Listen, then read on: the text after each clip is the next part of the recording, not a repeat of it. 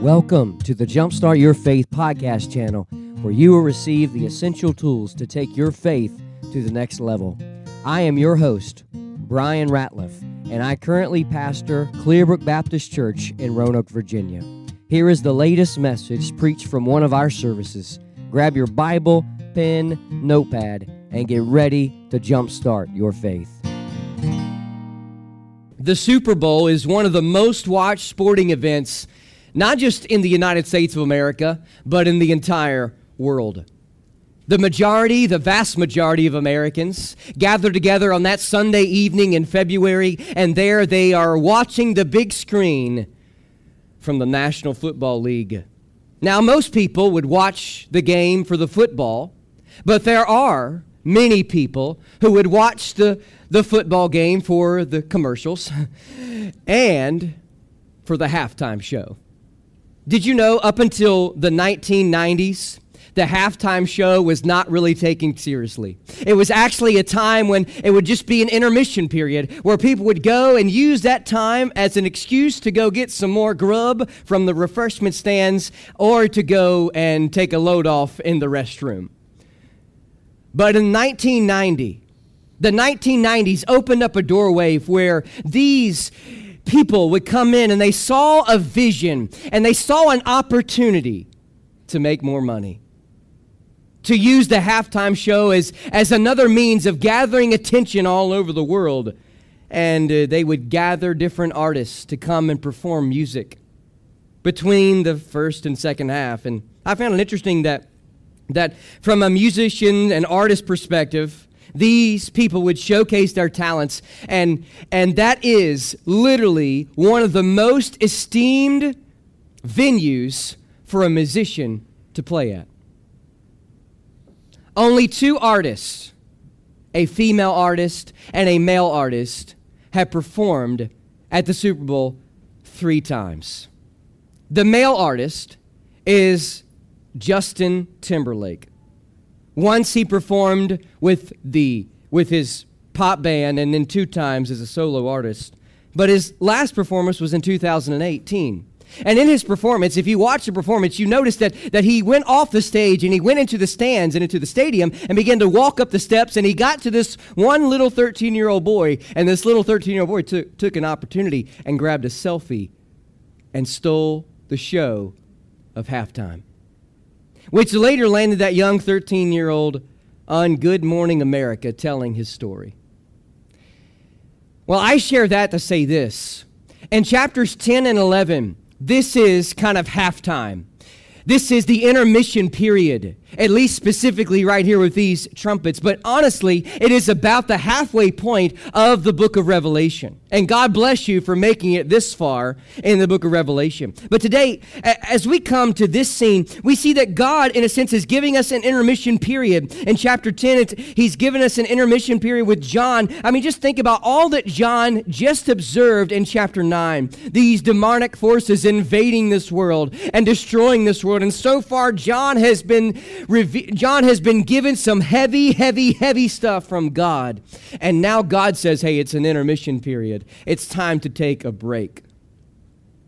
And so in chapter 10, we see the mighty angel comes down with a little scroll. In chapter 11, we see 2 witnesses come on the scene and declare the message of the gospel to the world. And today, I want to share with you from chapter 10 these 3 words. Or actually, not just these 3 words, but this thought. God's halftime show is the greatest show.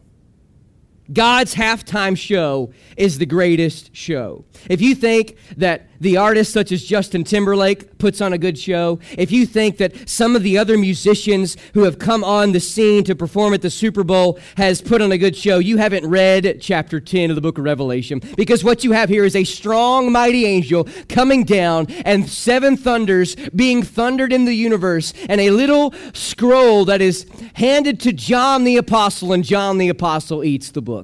Talk about a halftime show. One theologian summarized this chapter by saying, the sounding of the 7th trumpet will bring about the full completion of God's judgment plan, and his word is both sweet and bitter. to those for whom he gives it. As we think about Revelation chapter 10 and about God's halftime show and how his show is the greatest show, I want to share a sermon statement with you that if I could summarize everything that I want to relate to you today, and if you leave this place with any thought, here's what I want you to walk away with. God's halftime show reminds us nothing in this universe compares to the truth of his word. God's halftime show reminds us nothing in this universe compares to the truth of God's word. Listen, as you might have studied chapter 10, as we're going to today, the emphasis, my friend, is not just on this strong, mighty angel, not just on these seven thunders that are being thundered, not just this little scroll, and not just the Apostle John eating the scroll, but I believe today God Almighty is taking an intermission period break in the book of Revelation to just pause and reflect on the thought that his word is the greatest word and nothing compares in this universe to it. And so my question I want to ask and answer today is this. What does this intermission teach us about God's word?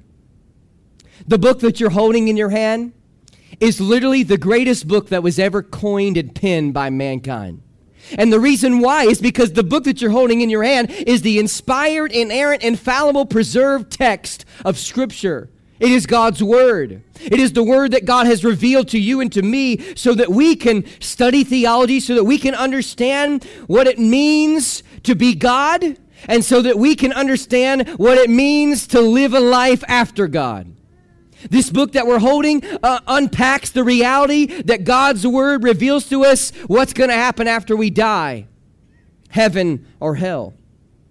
And in this particular case, we see that God's word can be sweet to the soul, but it can also be bitter to the soul.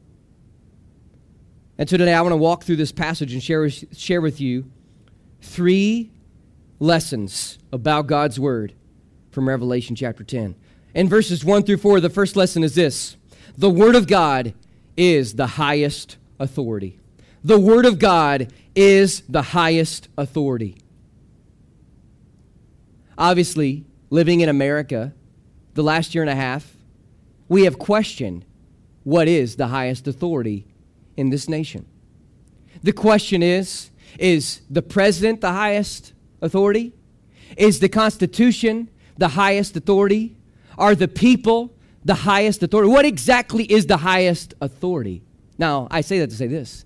The highest authority in all the universe is not the Constitution of America. It is not the Bill of Rights. It is not the Constitution and bylaws of Clearbrook Baptist Church. The highest authority in the world is God and his word. And today we see that being thundered down in verses 1 through 4. Look at verse number 1.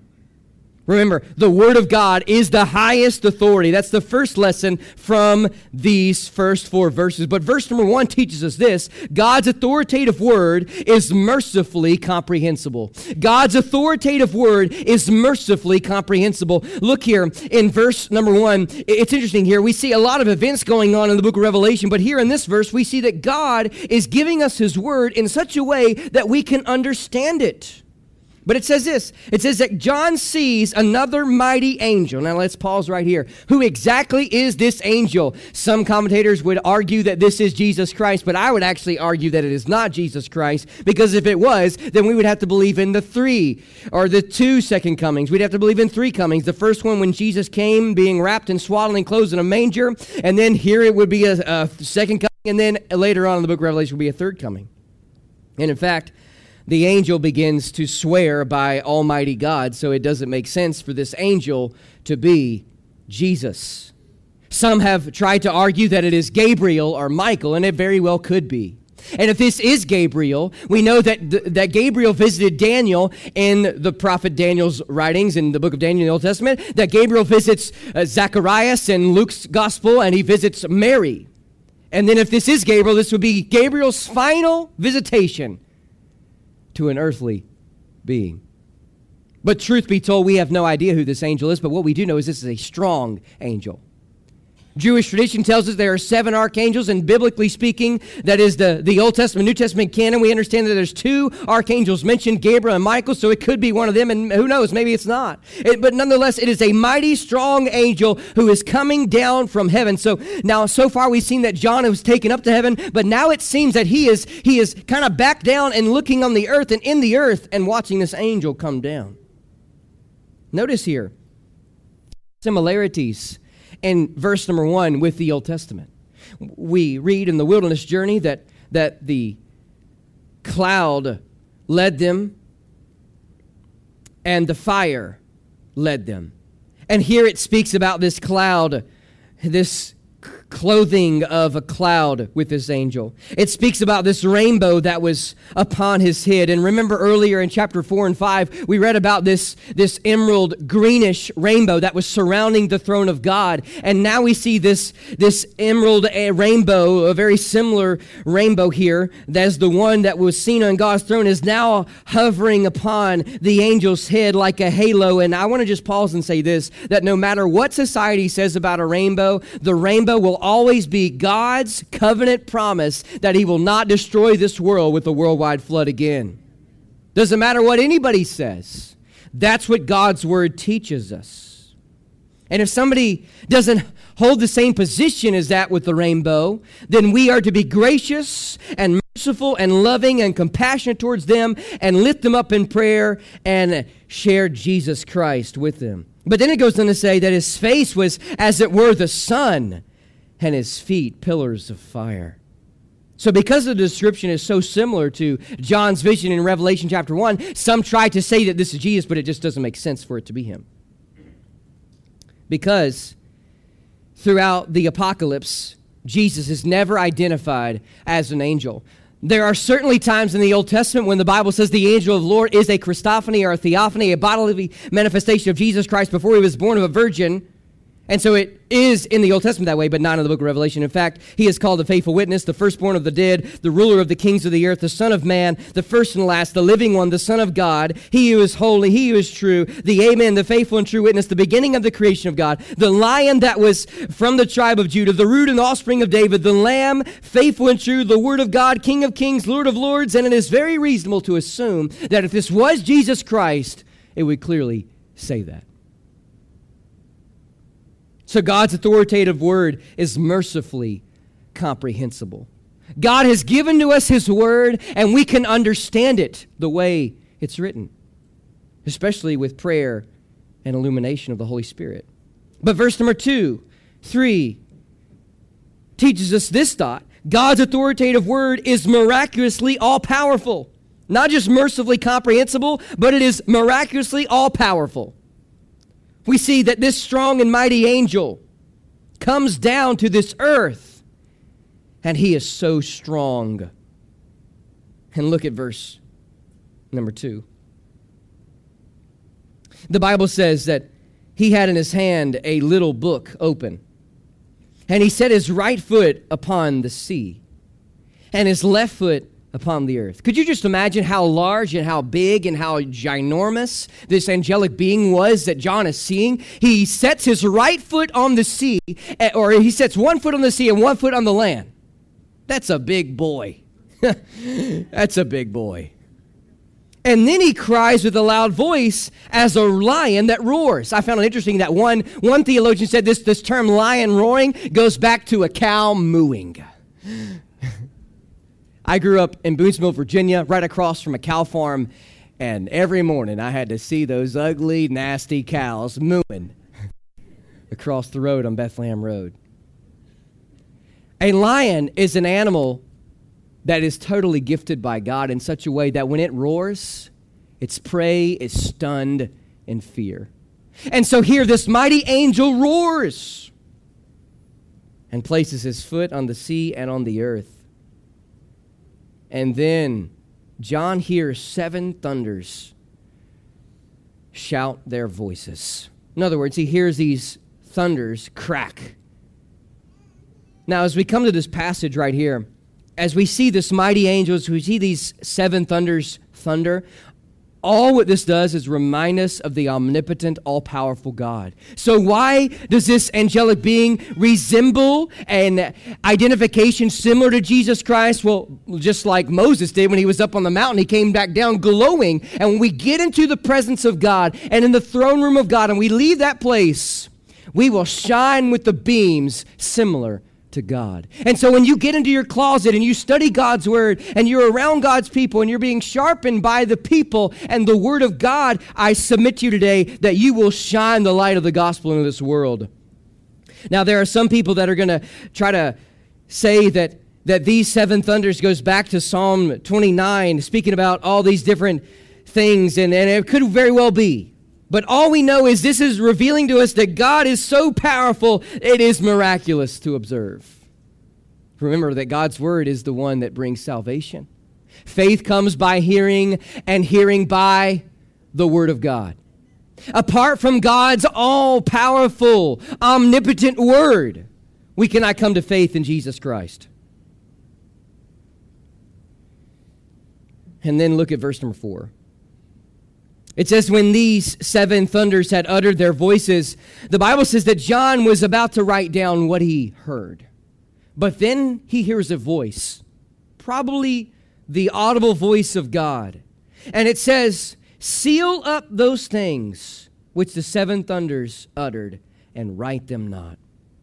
Remember back in the book of Daniel in chapter 12, the Bible speaks about how he was to seal it up. And then earlier in the book of Revelation, the Bible says to not seal up this book, not to close it up, and not to hold it back, but to let it loose. And then we read about in Corinthians where Paul was caught up to a third heaven, and there he saw things that he could not utter. So what exactly are these seven thunders? We don't know. And I want you to understand this, that God's authoritative word is mysteriously supernatural. It's not just mercifully comprehensible. It's not just miraculously all-powerful, but it is mysteriously supernatural. It is okay not to know everything about God's word. Let me say that again. It is okay not to know everything about God's word. Now, I 10 years ago, might have tried to knock my lights out by saying that, because I thought I knew everything about Scripture. But the more I study Scripture, the more I realize we don't know everything about God's word. And God only allows us to know what he wants us to know. And it's only revealed to us of what he wants us to know in his word. And so here is a place about these seven thunders that, truth be told, nobody knows what these were. Some people have tried to speculate that it is possible that John was about to write down seven more judgments that God was going to thunder down. And maybe it was. Maybe it wasn't.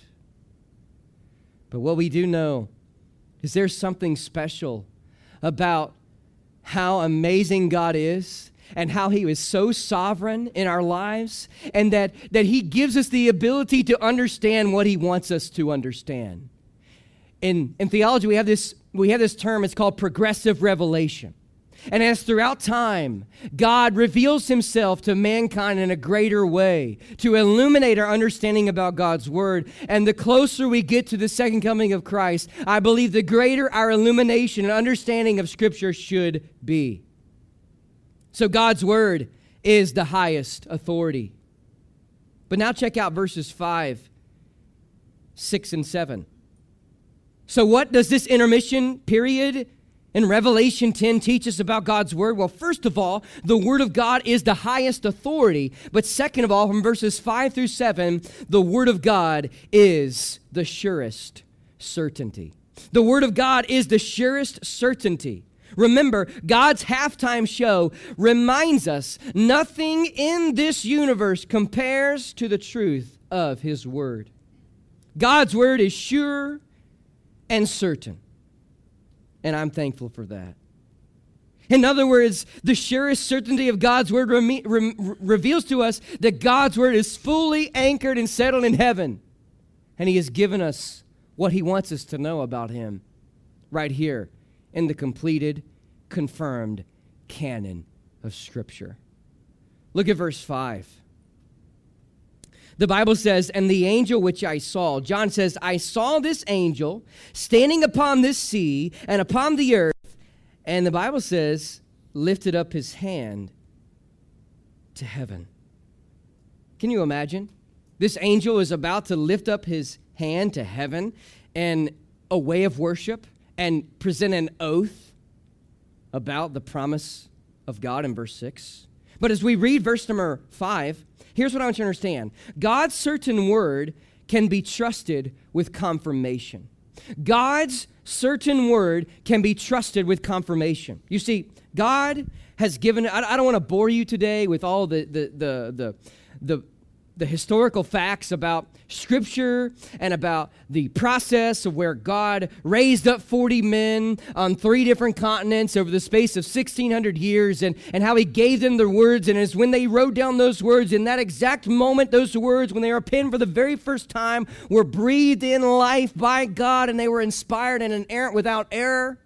And then how God throughout the ages has raised up scribes to meticulously copy and write down those ancient manuscripts so that now today we can have this word in our language translated faithfully right here in this book. And how that God has confirmed his truth to us right here.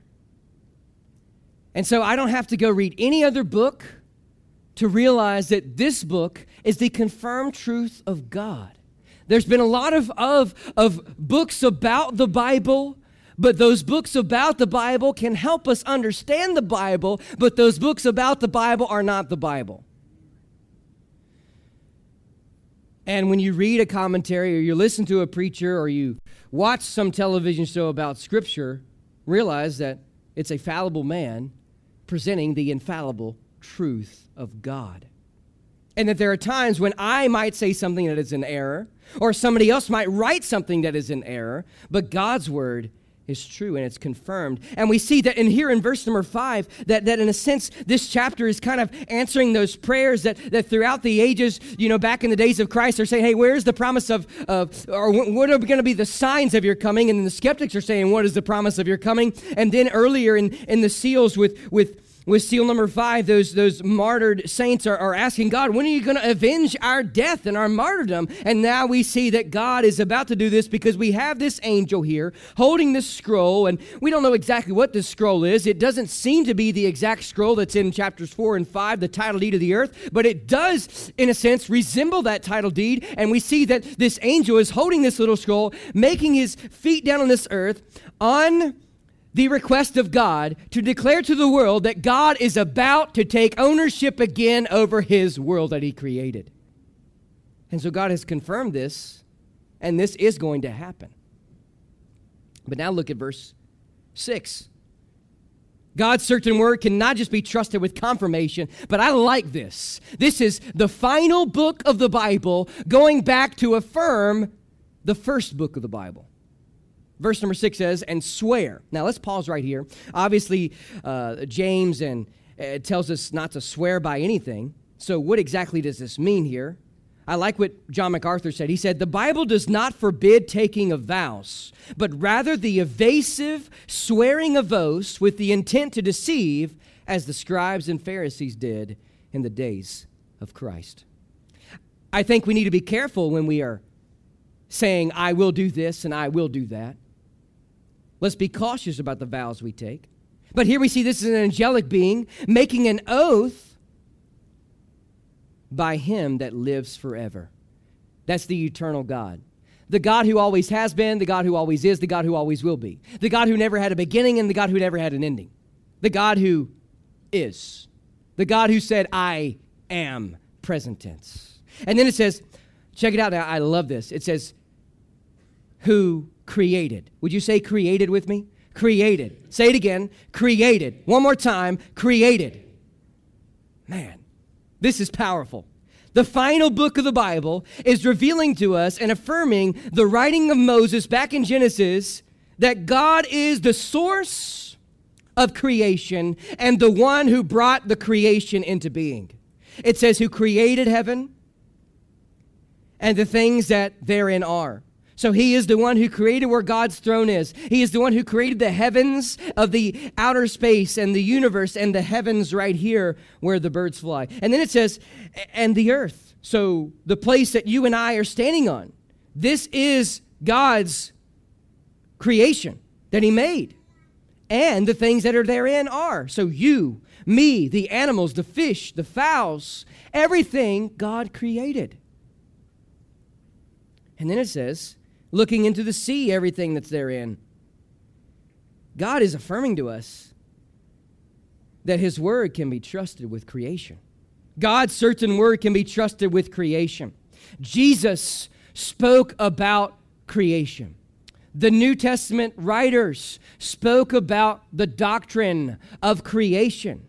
And here we see that throughout all of Scripture, the Bible says that God created the world in 6 literal days. In fact, that is what Moses wrote down, that what Moses brought from Mount Sinai, that God wrote with his own finger on a tablet of stone, that he created everything in 6 days and then rested on the 7th.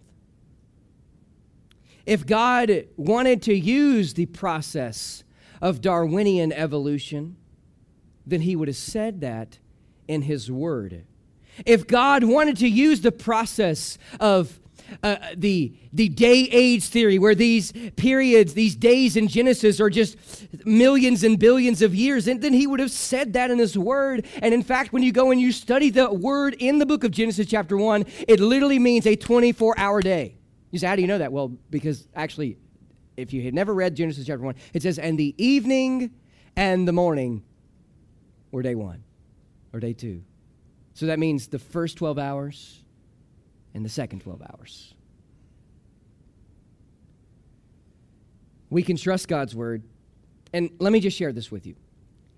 Right here, we're being reminded in Revelation, the final book of the Bible, that if you don't trust the first book of the Bible, you won't believe the last book. That is, if you don't believe the miracle of creation, that God spoke the world into the universe, and by the way, I know I've said it before, but universe means a single spoken sentence, and God did that many, many years ago. And so here we see that in this place right here, that he is affirming to us that, hey, if you can't believe the first book, you won't believe the last book. If you can't believe the first book, you won't believe John's other book, the gospel, and about how it reveals to us the truth of Jesus Christ, how he lived a sinless life, and he rose victoriously from the grave after he was crucified on the cross. But then check it out now. It says that there should be time no longer. Now, this old English Bible right here that we're holding, sometimes it's hard to understand in a contemporary society. And so just by a simple glance, I thought that this phrase, that there should be time no longer, meant that in this moment, God is going to get rid of all time. But actually, that's not exactly what this means. This means that time will no longer delay of God getting ownership back from this world. And it will come to pass. God is the creator of the world. Therefore, God can redeem the world and take it back underneath his control. Now look at verse number 7. It says, but in the days of the voice of the 7th angel, when he shall begin to sound, the mystery of God should be finished, as he hath declared to his servants, the prophets. God's word can be trusted with not just creation and confirmation.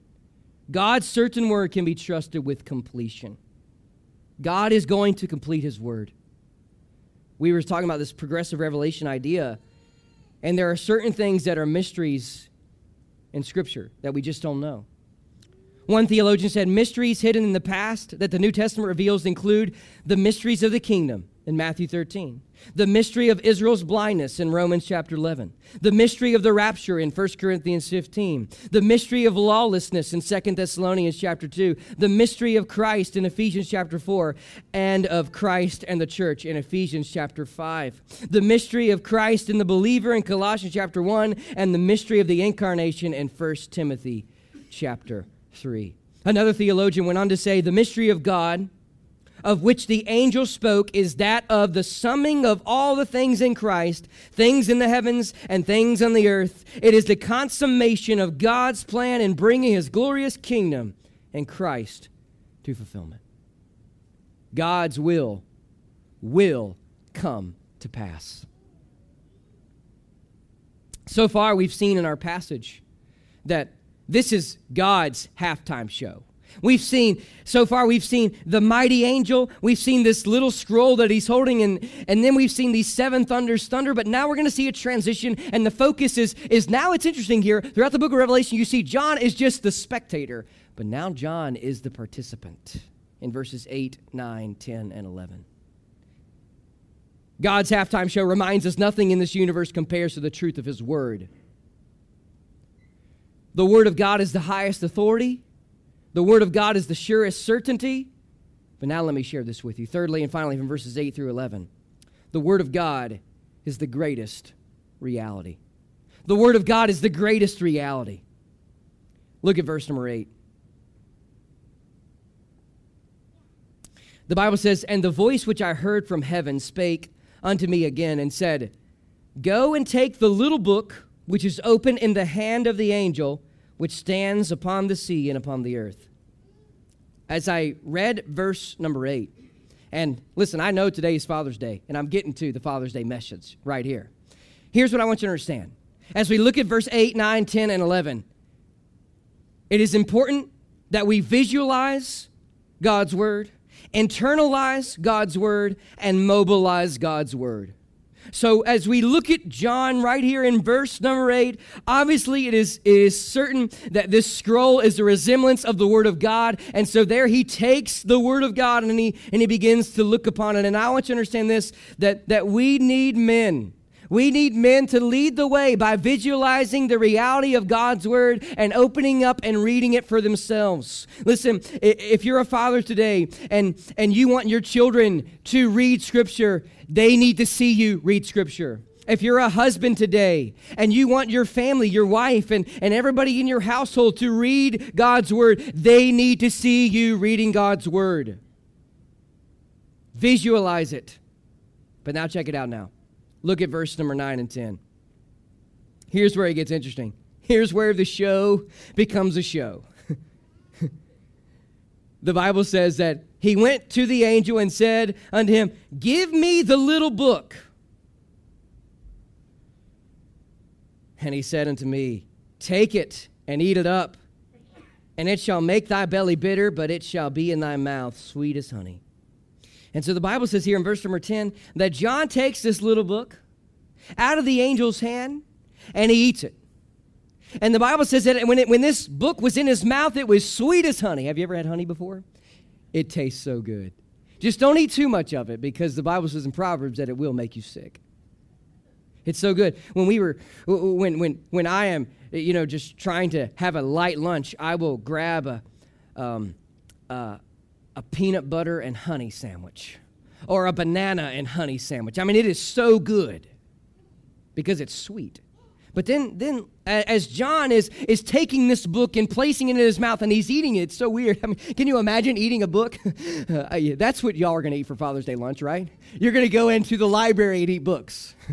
No. It says, and as soon as I had eaten it, my belly was bitter.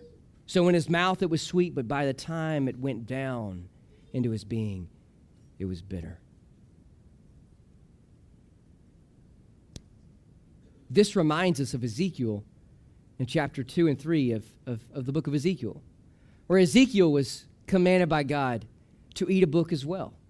Here, this angel commands John on behalf of God. And it's interesting. The point here, I believe, that we need to understand is to internalize God's word.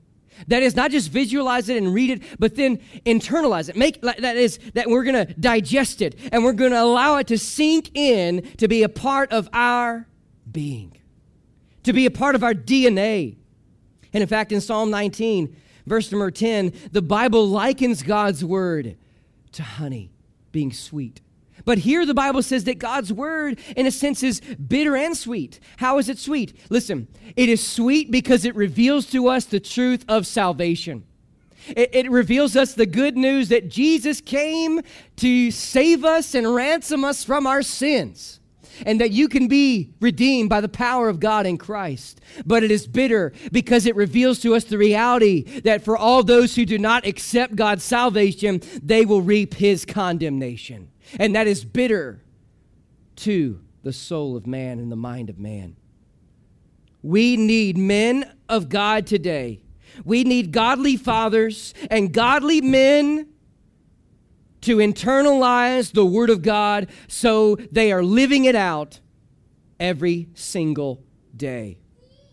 And then check it out now, the very last verse. This angel says to John that he has to prophesy again before many peoples and nations and tongues and kings. And so here's the final thought about this section. Mobilize the reality of God's word. Mobilize the reality of God's word. I realize I am a pastor.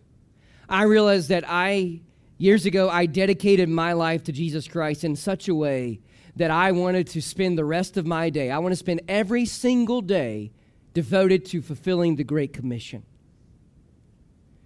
But I want you to understand this, that whether you're called to the office of a pastor or not, that is the call of a Christian.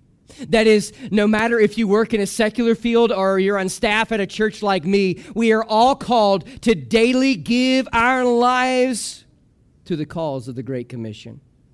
And here the Bible says that John has to prophesy, and it speaks about John here being literally, this is John's final prophet from the standpoint of writing God's word down and delivering it to the people.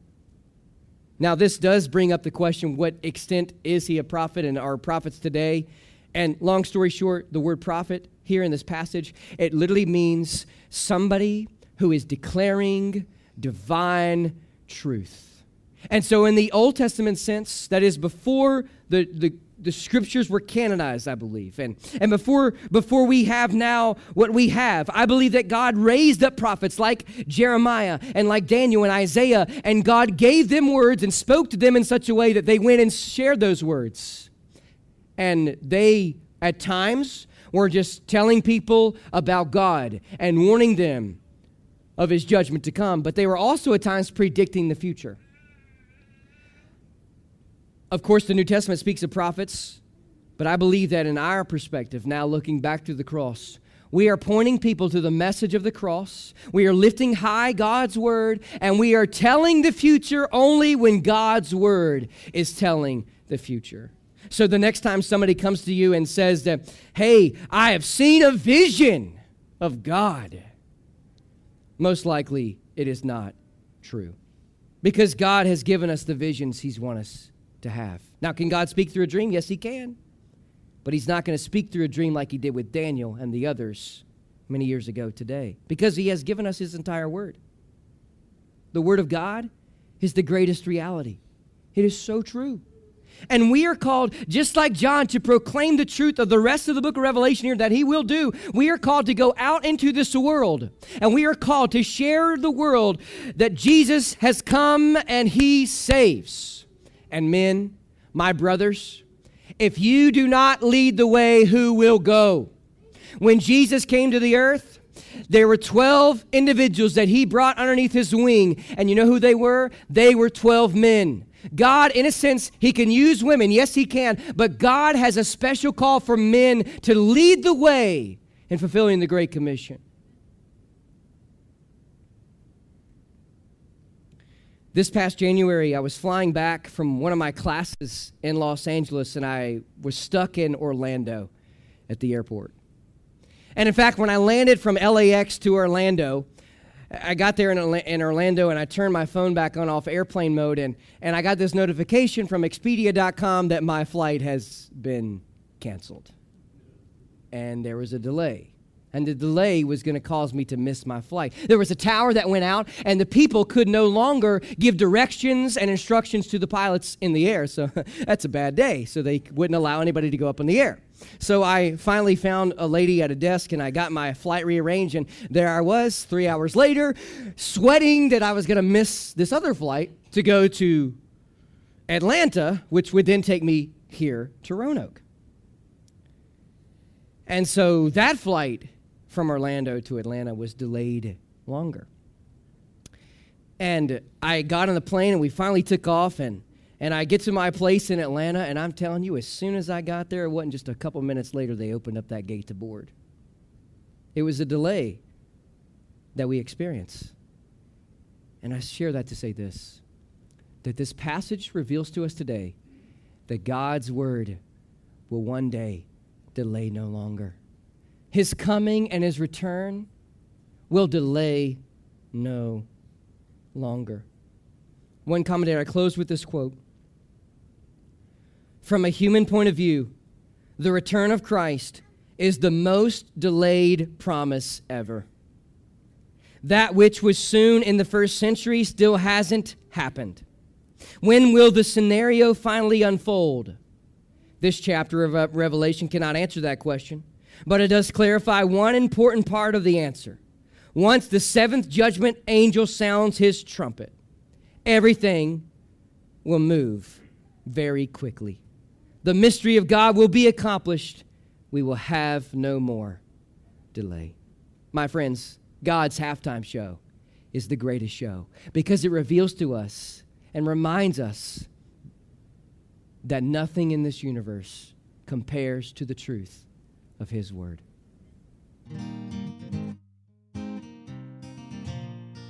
Hey guys, thanks so much for tuning in to the Jumpstart Your Faith podcast channel. As a token of my appreciation for you listening today, I would like to give you my free ebook devotional called Jumpstart Your Faith, 30 Days to a Renewed Faith in Christ.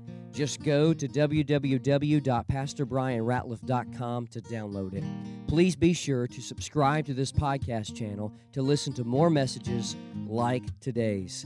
And if these messages have been helpful to you, please leave a review. If I could be of any help in your spiritual walk, please let me know by emailing me at pastorbrianratliff@yahoo.com. And one last thing, if you're in Roanoke, please consider joining us for one of our worship services at Clearbrook Baptist Church. Until next time, may God's blessings be upon you and have a great week.